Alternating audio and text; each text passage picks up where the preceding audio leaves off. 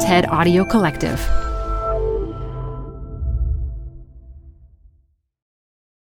Hi, I'm Debbie Millman. Canva is great for designing visual content for work, no matter what industry or department you work in. Nail your next presentation with Canva Presentations. Start with a professionally designed template and use it as a springboard for your design. It's a serious time saver. Time to present but can't be there in person? Enter Canva Talking Presentations.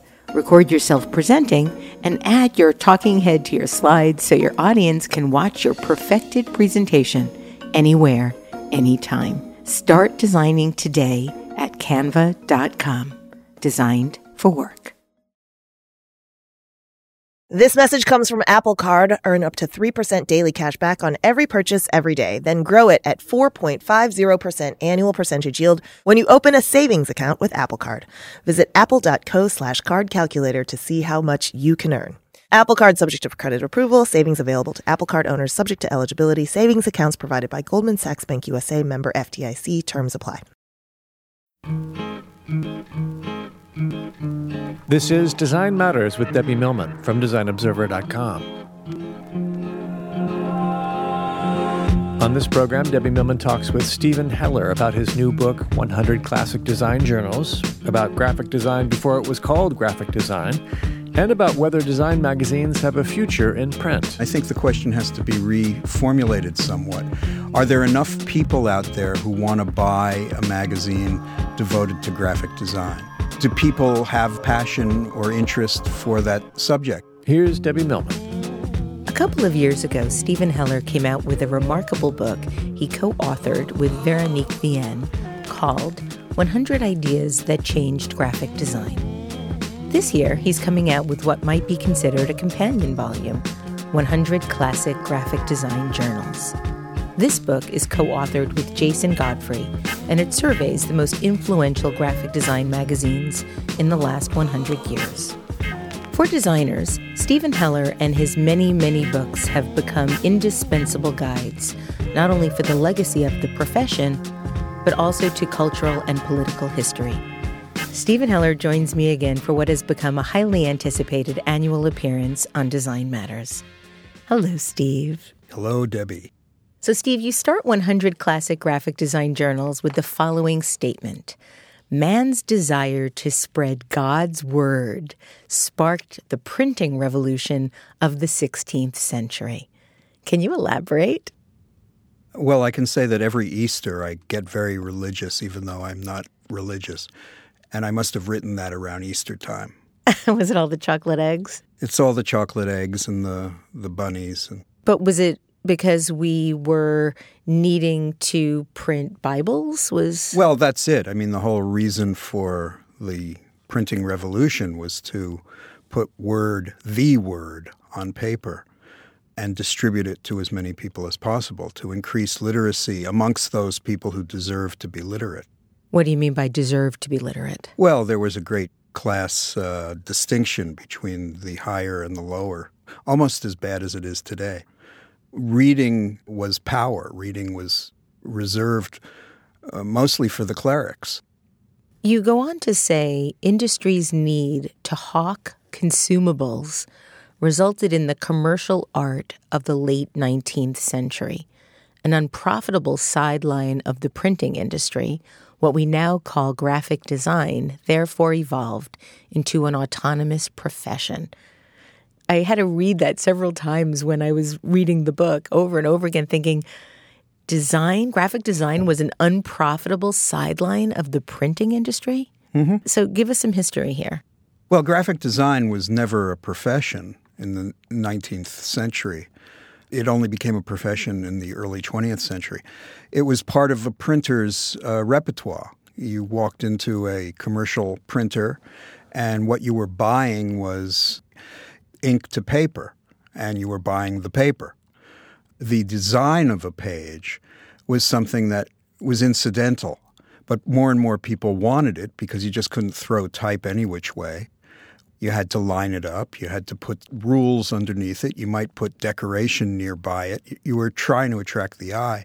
So the printer was the Godhead, and the person who was doing the layout, the makeup, the composition was a supplicant.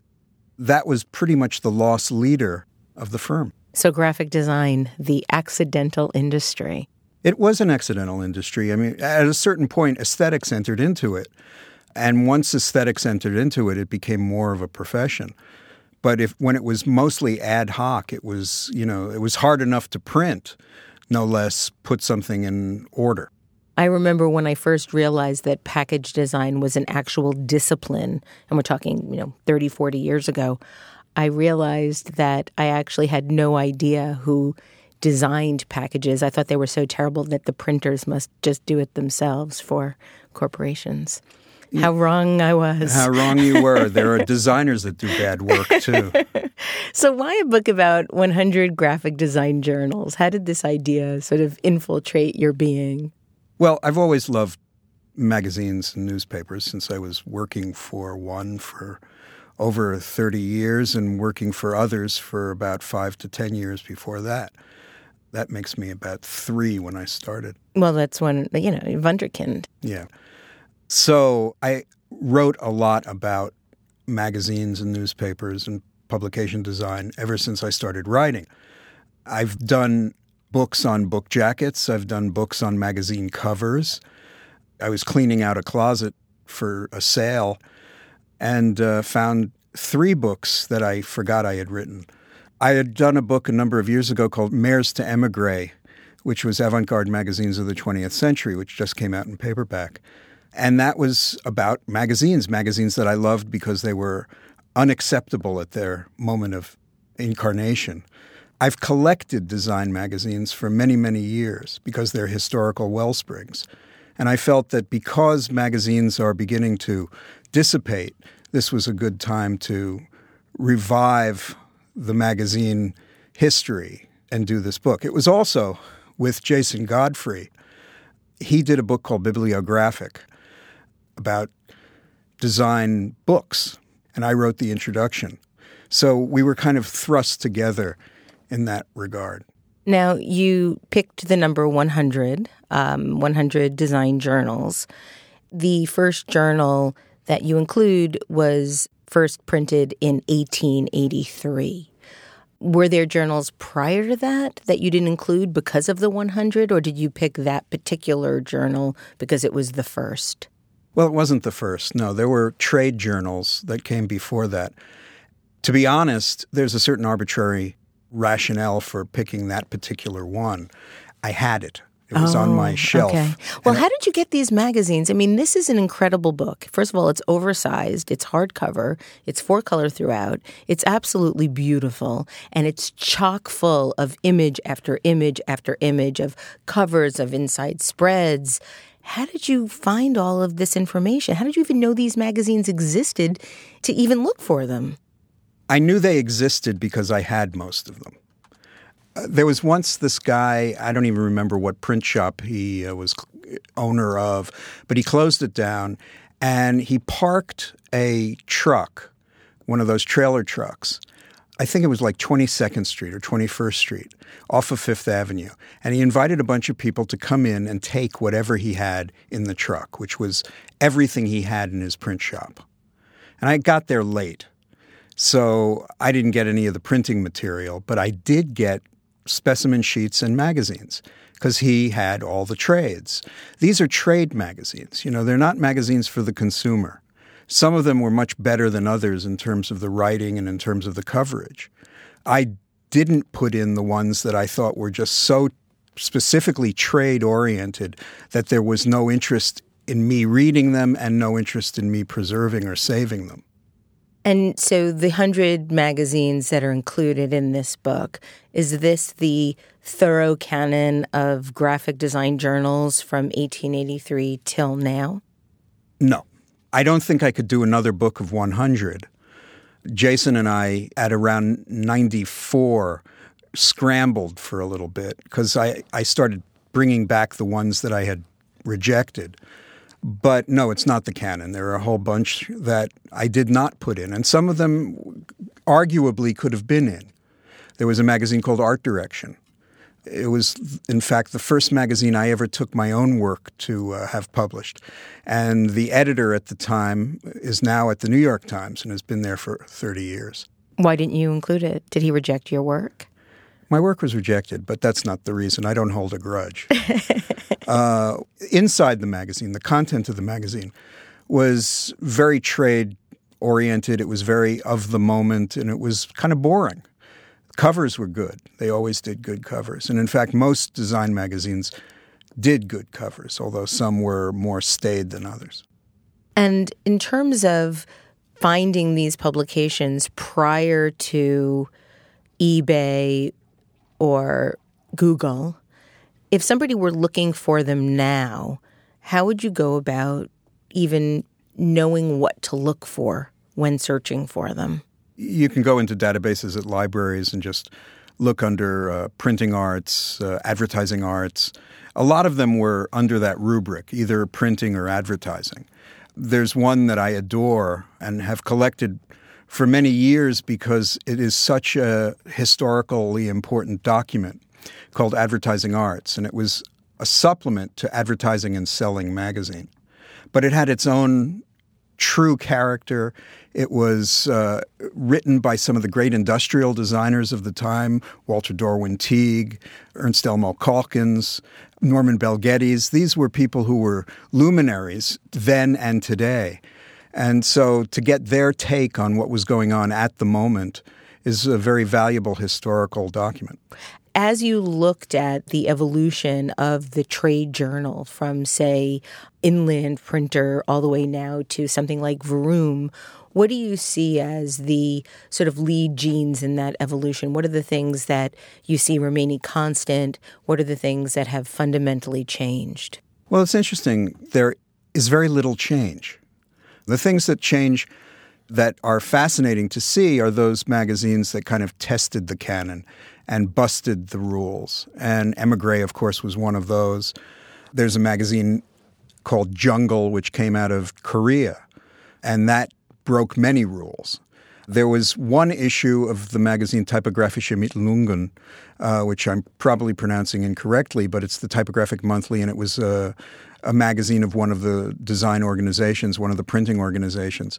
One of the issues in a string of issues that were handsome and contemporary was a radical departure by Jan Tschichold called Elementare Typographie, and that's where he introduces to the printing world the new typography, or the Neue Typographie. At that time, the type and the layout was largely thought of as an aesthetic fringe with socialist political implications. And this is described quite wonderfully in your book. How did that push forward the way that typography was not only being presented in magazines for other people that were interested in typography, but it also really seems to have influenced the art of the time, as well as the design, as well as the culture? It seems like a particularly interesting time in the 1920s when this was happening that really changed the world. Let's not give it too much import. No? It changed the way people thought about practicing graphic design, which was just becoming known as graphic design. We often credit W.H. Wiggins with the term graphic design in 1921, but there were Gebrauchsgrafikers, there were publicists, PR people, publicité. There were all sorts of people that were doing mise en page. I don't speak any of these languages, so if they're... Sounds like you do. Yes, I learned from movies.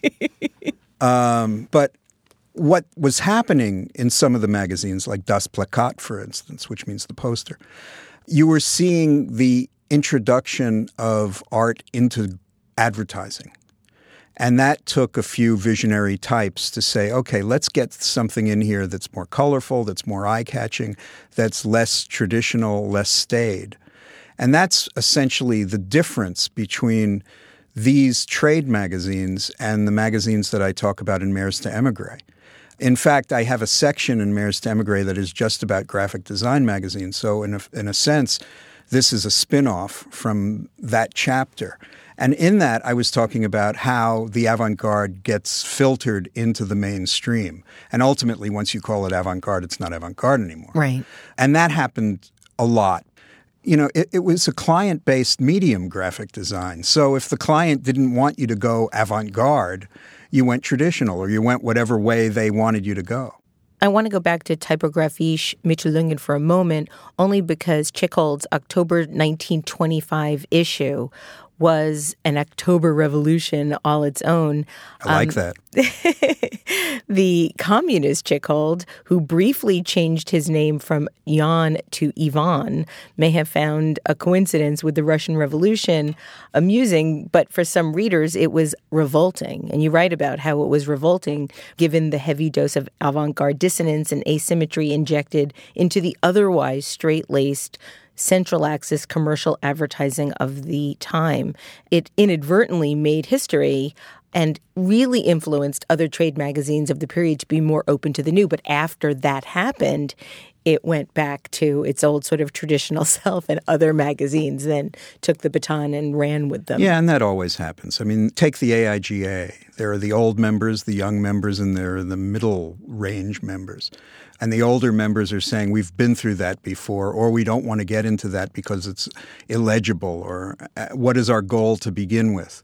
There's always this flux and fluctuation between the old and the new, and what's acceptable and what seems to be not just unacceptable, but inappropriate. Well, it's interesting because in Mares to Emigre, you get this sense of one revolution building on another and building on another in these magazines and publications that really each one made a difference.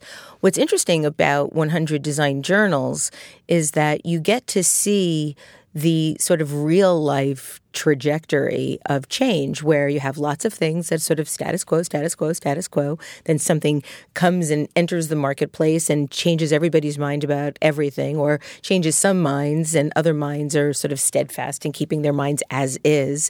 And then life goes back to normal, and the same thing happens again in the next decade. Something else happens to change everything. And I really kind of loved the way each cultural shift resulted in this tremendous revolt, the complaining, the backlash, and then life went back to usual. Yeah, it was, after all, only graphic design and advertising. Although I thought it was very interesting that the golden age of German magazines happened in the 1920s. 6 magazines started in Germany in the 1920s, and that doesn't include all the magazines that were publishing before and continued publishing through the decades after. Well, that was partly the irony of the era, because the 1920s, the post-war era in Germany, they were devastated, and they were hit hard by the Treaty of Versailles and had to pay reparations. So their economy was going down the tubes, which is what brought Adolf Hitler into power. But at a certain point, there was an influx of cash, and Germany became if not a healthy, at least a robust economy for a while. And that's when these magazines were operating. So there were advertising agencies and poster agencies in Germany, in Berlin mostly, but also in other areas in Munich. Also, Germany is a hotbed of printing. Whether it's Cologne or other cities where printing had their headquarters, there had to be trade journals that disseminated the new and the improved to all of these people. So what was interesting about these magazines is they looked through the design to sell the printing. If you look at a lot of these magazines like Reklame or Archiv, these are all magazines about Gebrauchsgrafik, but they are also about printing. And so the printing texts are very dense, and then surrounding them are these beautiful images that we would die for today because they're done by the great German, Austrian, European poster artists. So it was printing cloaked with design. Yep. There's a magazine that came out in 1886 and published until 1897 called Bradley, His Book, and it was created by Will Bradley. And you write that he was arguably the first American graphic designer, and that this publication was really self-promotion more than a periodical that was covering news or cultural commentary. So in many ways, it was sort of a forefather to the Pushpin Monthly graphic. Can you talk a little bit about Bradley and what was he was like and what the reaction was to what was pretty much a self-promotional vehicle at that time? Well, Bradley was out of Chicago, where many designers hailed from, actually. And there were a lot of correspondence schools in Chicago and in the Midwest teaching commercial art. Bradley was a stylist. He was a type designer. He was an art director. So he embodied all of those things that W.H. Wiggins would call a graphic designer. He pretty much brought Art Nouveau to the United States. His style was Art Nouveau or derivative thereof. He did a number of magazines. One was called The Chap Book, which is very important.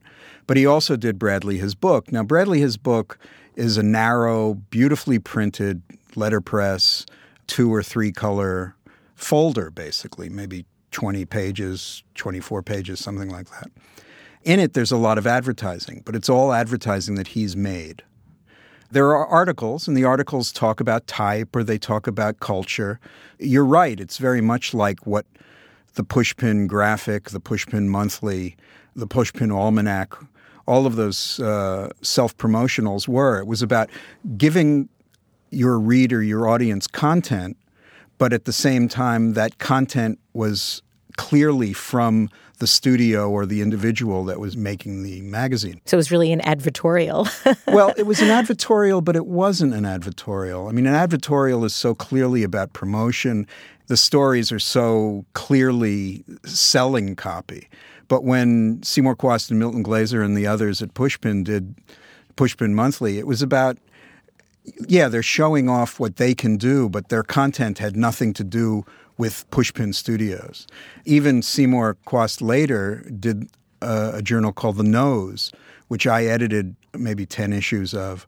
It was about promoting himself, but it was more than that. It was about, it's as if you're writing an essay and you're sending it to people through email because you want people to read it, you want people to see it, and then you also want people to keep your name in their minds.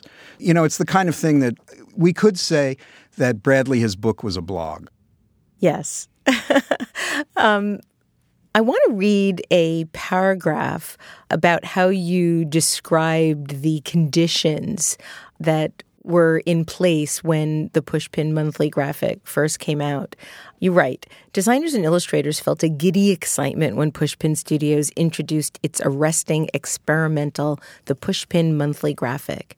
Its creative groundswell altered the course of graphic style and design practice for subsequent generations. Pushpin's principal co-founders, Seymour Chwast and Milton Glaser, awoke a somnambulant post-war field with cage-rattling effect comparable to the way the new typography revolutionized advertising and book design and ushered in radical change throughout fine and applied arts in the 1920s. While exhuming Victorian, Art Nouveau, and Art Deco mannerisms, Pushpin remained contemporary in a formal sense and fresh in its conceptual outlook. Can you talk a little bit about how and why Milton and Seymour wanted to create this new vehicle for promotion and for design reporting?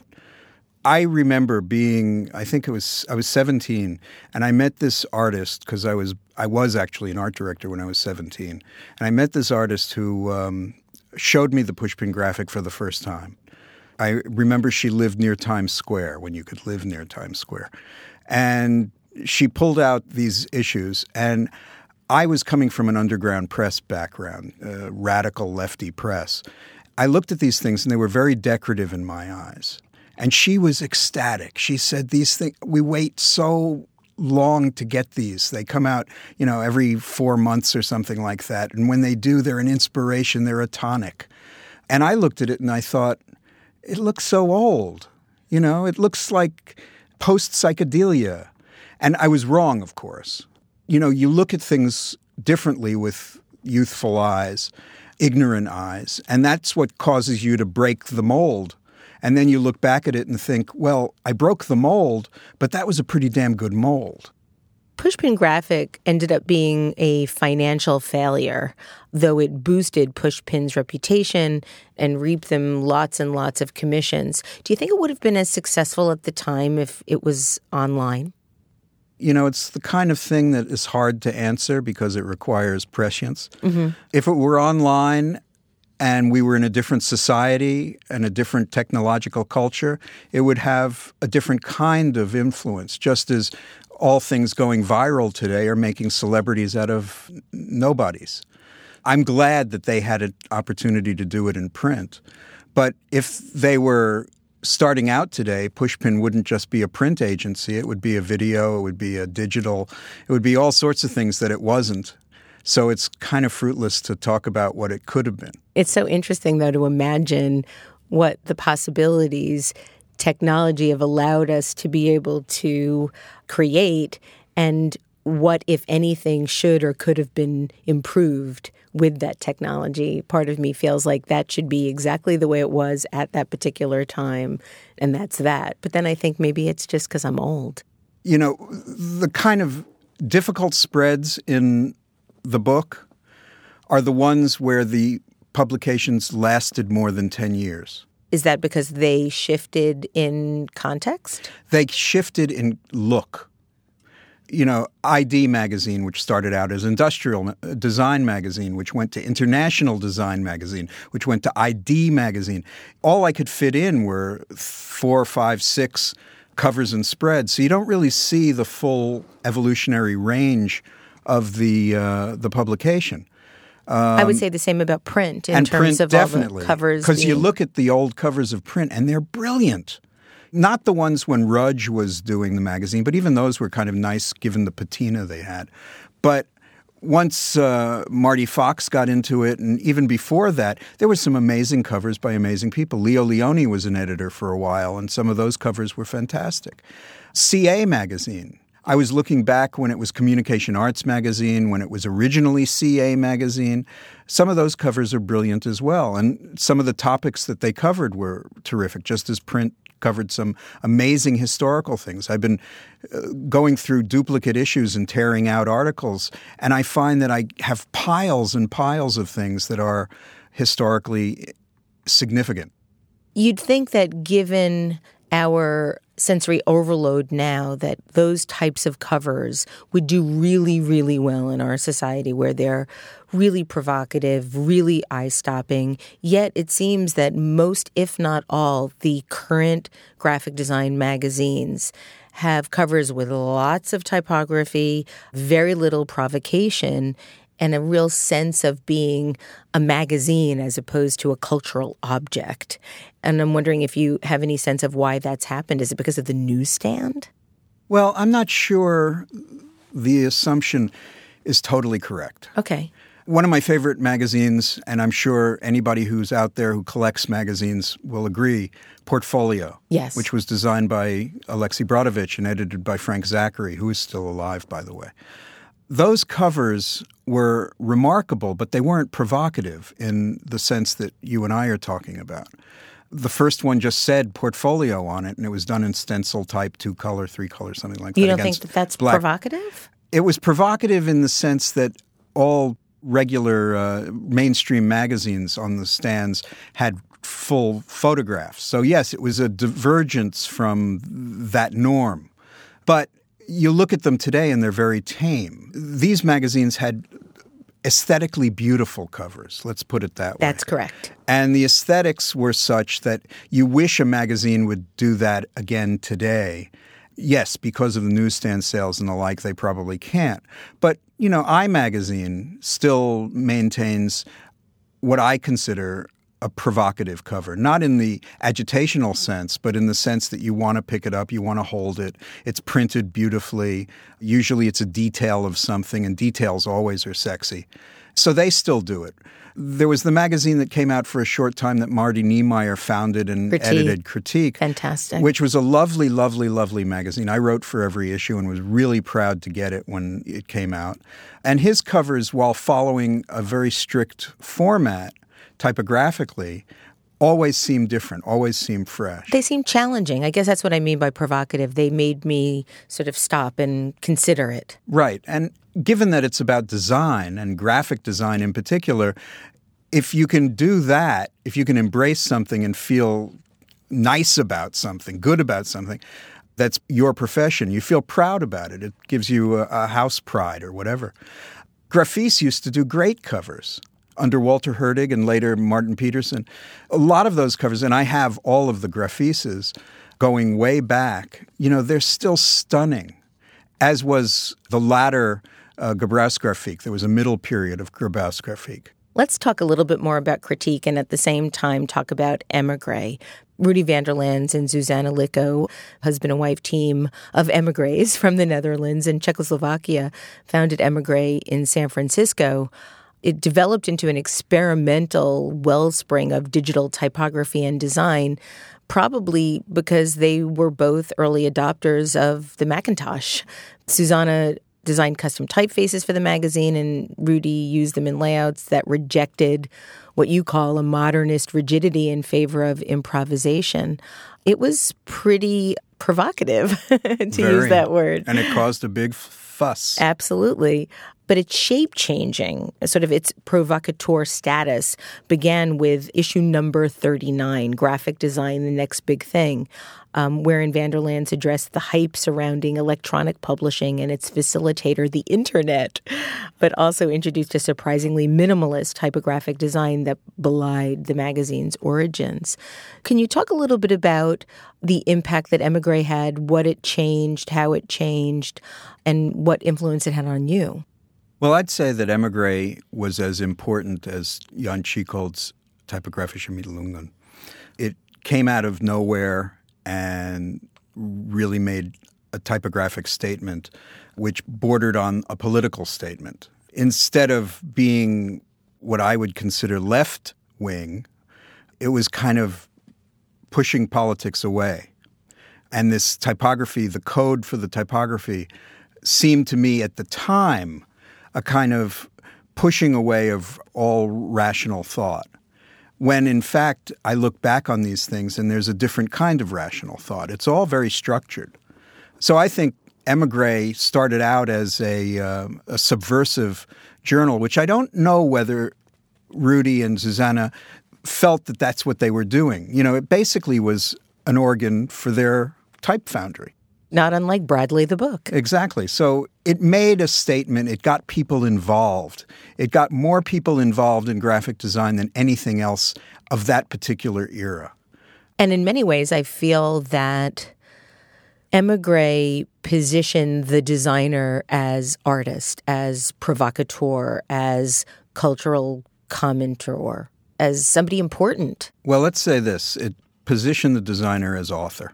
Yeah. Which is the term that I use and my co-chair Lita Tellerico used for our MFA program, Designer as Author and Entrepreneur. And I think they did both. They were entrepreneurs. They were authors of content. The design was their content to a certain extent. But it was beyond that. I mean, they did things that were they did evolve. They didn't stand still. And it wasn't like, okay, now we're going to do a redesign. That has happened with every magazine. It's now time for a redesign. Theirs seemed to evolve naturally. There was an organic quality to it. It seemed like the world was redesigned after their magazines came out. More or less, yeah. So Emigre ran from 1984 to 2005. Critique ran from 1986 to 2001. You write that when Critique premiered in the summer of 1996, its founder, Marty Neumeier, was reacting against the fact that most professional journals revolved around personalities, techniques, materials, and awards. And there was no criticism, no discussion of the internal experience of being a designer.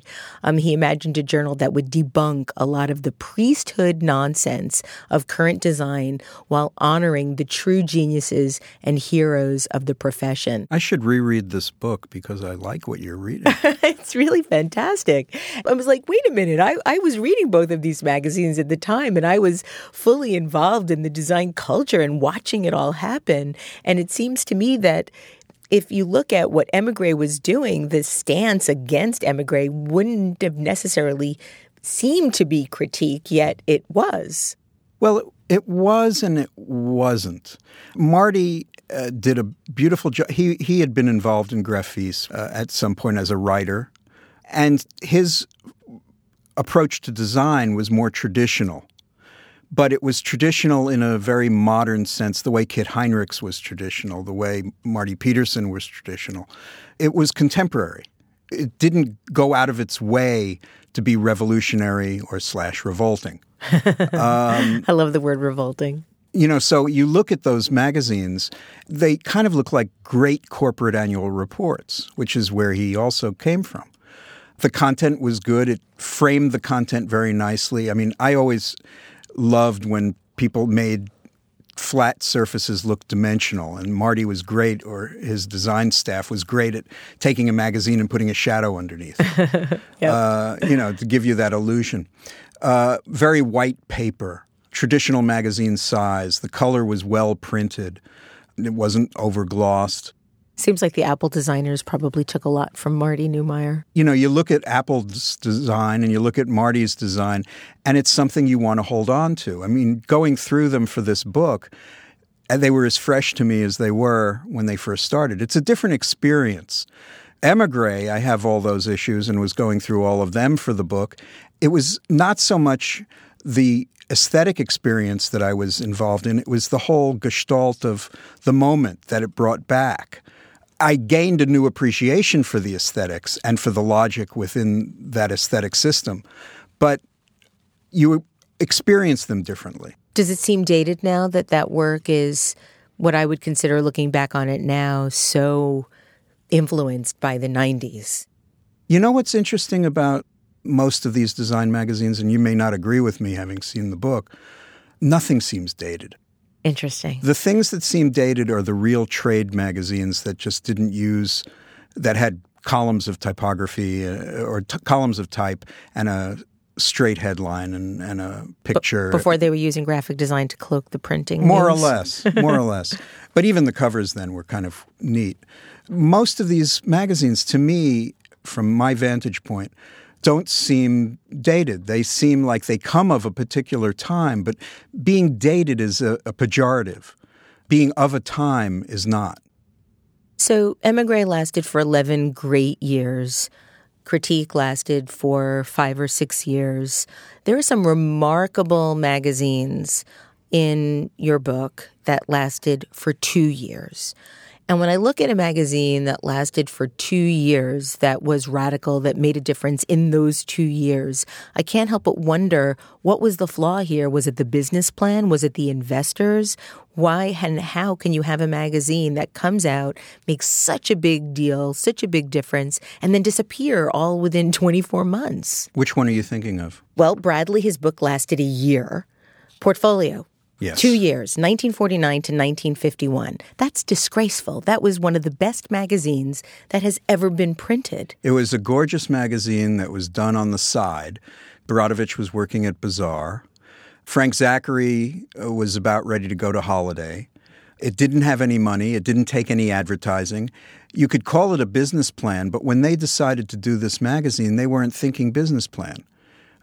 A lot of these magazines start because somebody says, hey, let's start a magazine. That's the great thing about magazines in general, but design magazines as well. Once you start taking paper company advertising and ink company advertising and all the other stuff, it bulks out the magazine, but it doesn't make for a beautiful magazine. And if you're a design magazine, you either have to decide you're going in the trade direction and you're going to do all this stuff and you're going to sacrifice and just have a little editorial well, or you're going to go the distance and make a magazine that's about the subject that you're dealing with, which is design and aesthetics and beauty and ugly and all of those things, and let the chips fall where they may. One of the more recent magazines we have is Slanted, which is a beautiful magazine. Beautiful in terms of its typographic coverage and in the way it looks. How they survive, I don't know. And there are some printing magazines that were started printing in the late 1800s that are still being printed today. Yeah. Of the 100 magazines in the book, 28 are still being published, but only 3 are being published from before 1950, print and communication arts among them. What do you attribute to their longevity? They were set up as businesses. And in the case of CA, it's still a family-run business. And in the case of print, it has gone through a number of owners, but it started as a business passion of Robert Cadell, who was its original founder. Well, he bought it from the Rudge family. You know, I look back at some of the old issues, and they're very thick, full of advertising. I still think print has a lot to say and a lot to give, but it's much thinner now. Do you see the printed journal, the printed magazine or publication still a viable business? Do you think that all magazines are going to end up as PDFs? It's a question I don't like to think about. That's where I put my head in the sand, because I still love writing for printed magazines. And I do for I and Baseline, which is coming out less regularly now, and for print, which still is quite regular. But I do the vast majority of my design journalism or design criticism for online publications. I don't know. People will always want print. They'll always want something that they can have and hold, and whether it's a PDF or it's a bound journal or it's a print on demand, it's just not in my Do you think it's a dumb goal. question? I mean, it's sort of like asking if radio would still continue with the advent of the television. Maybe it's just the good stuff remains. No, I think it's not a dumb question. I think the question has to be reformulated somewhat. Are there enough people out there who want to buy a magazine devoted to graphic design? Do people have that kind of passion or interest for that subject? You know, there's the magazine IDN, which comes out of Hong Kong, which is really jazzy and very youthful and comes with CDs every so often, or jump drives, or mainframe computers come with it, you know, whatever. But people buy into these things because they represent something. When you have a magazine like that, you don't see them just piling up and collecting dust. You see them as part of your culture. However, now there's more things that pile up and more things that get dusty. Steve, one last question. If you were giving advice for somebody that was interested in starting a graphic design magazine, what would you tell them? Don't. No, you wouldn't. No, you wouldn't. I would tell them to come up with a really good plan for sustainability.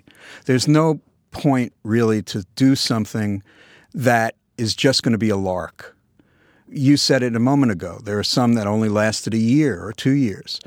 If you see that possibility down the road, why bother? You know, it's a lot of energy and effort to do this.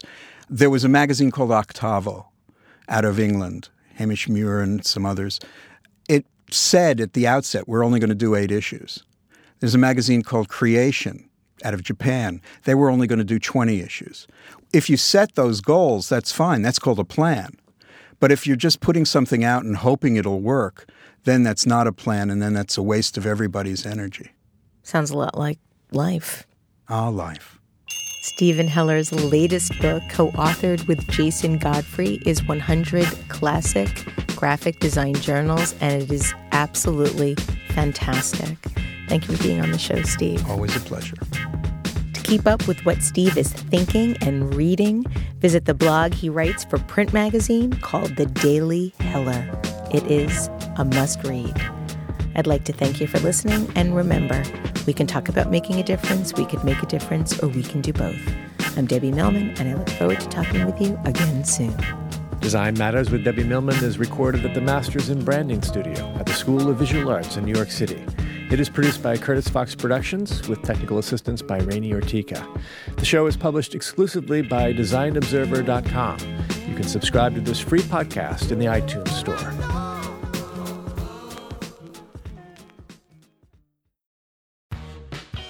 You're growing a business, and you can't afford to slow down.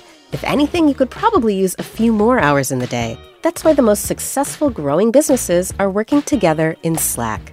Slack is where work happens, with all your people, data, and information in one AI-powered place. Start a call instantly in huddles and ditch cumbersome calendar invites. Or build an automation with Workflow Builder to take routine tasks off your plate, no coding required. Grow your business in Slack. Visit slack.com to get started.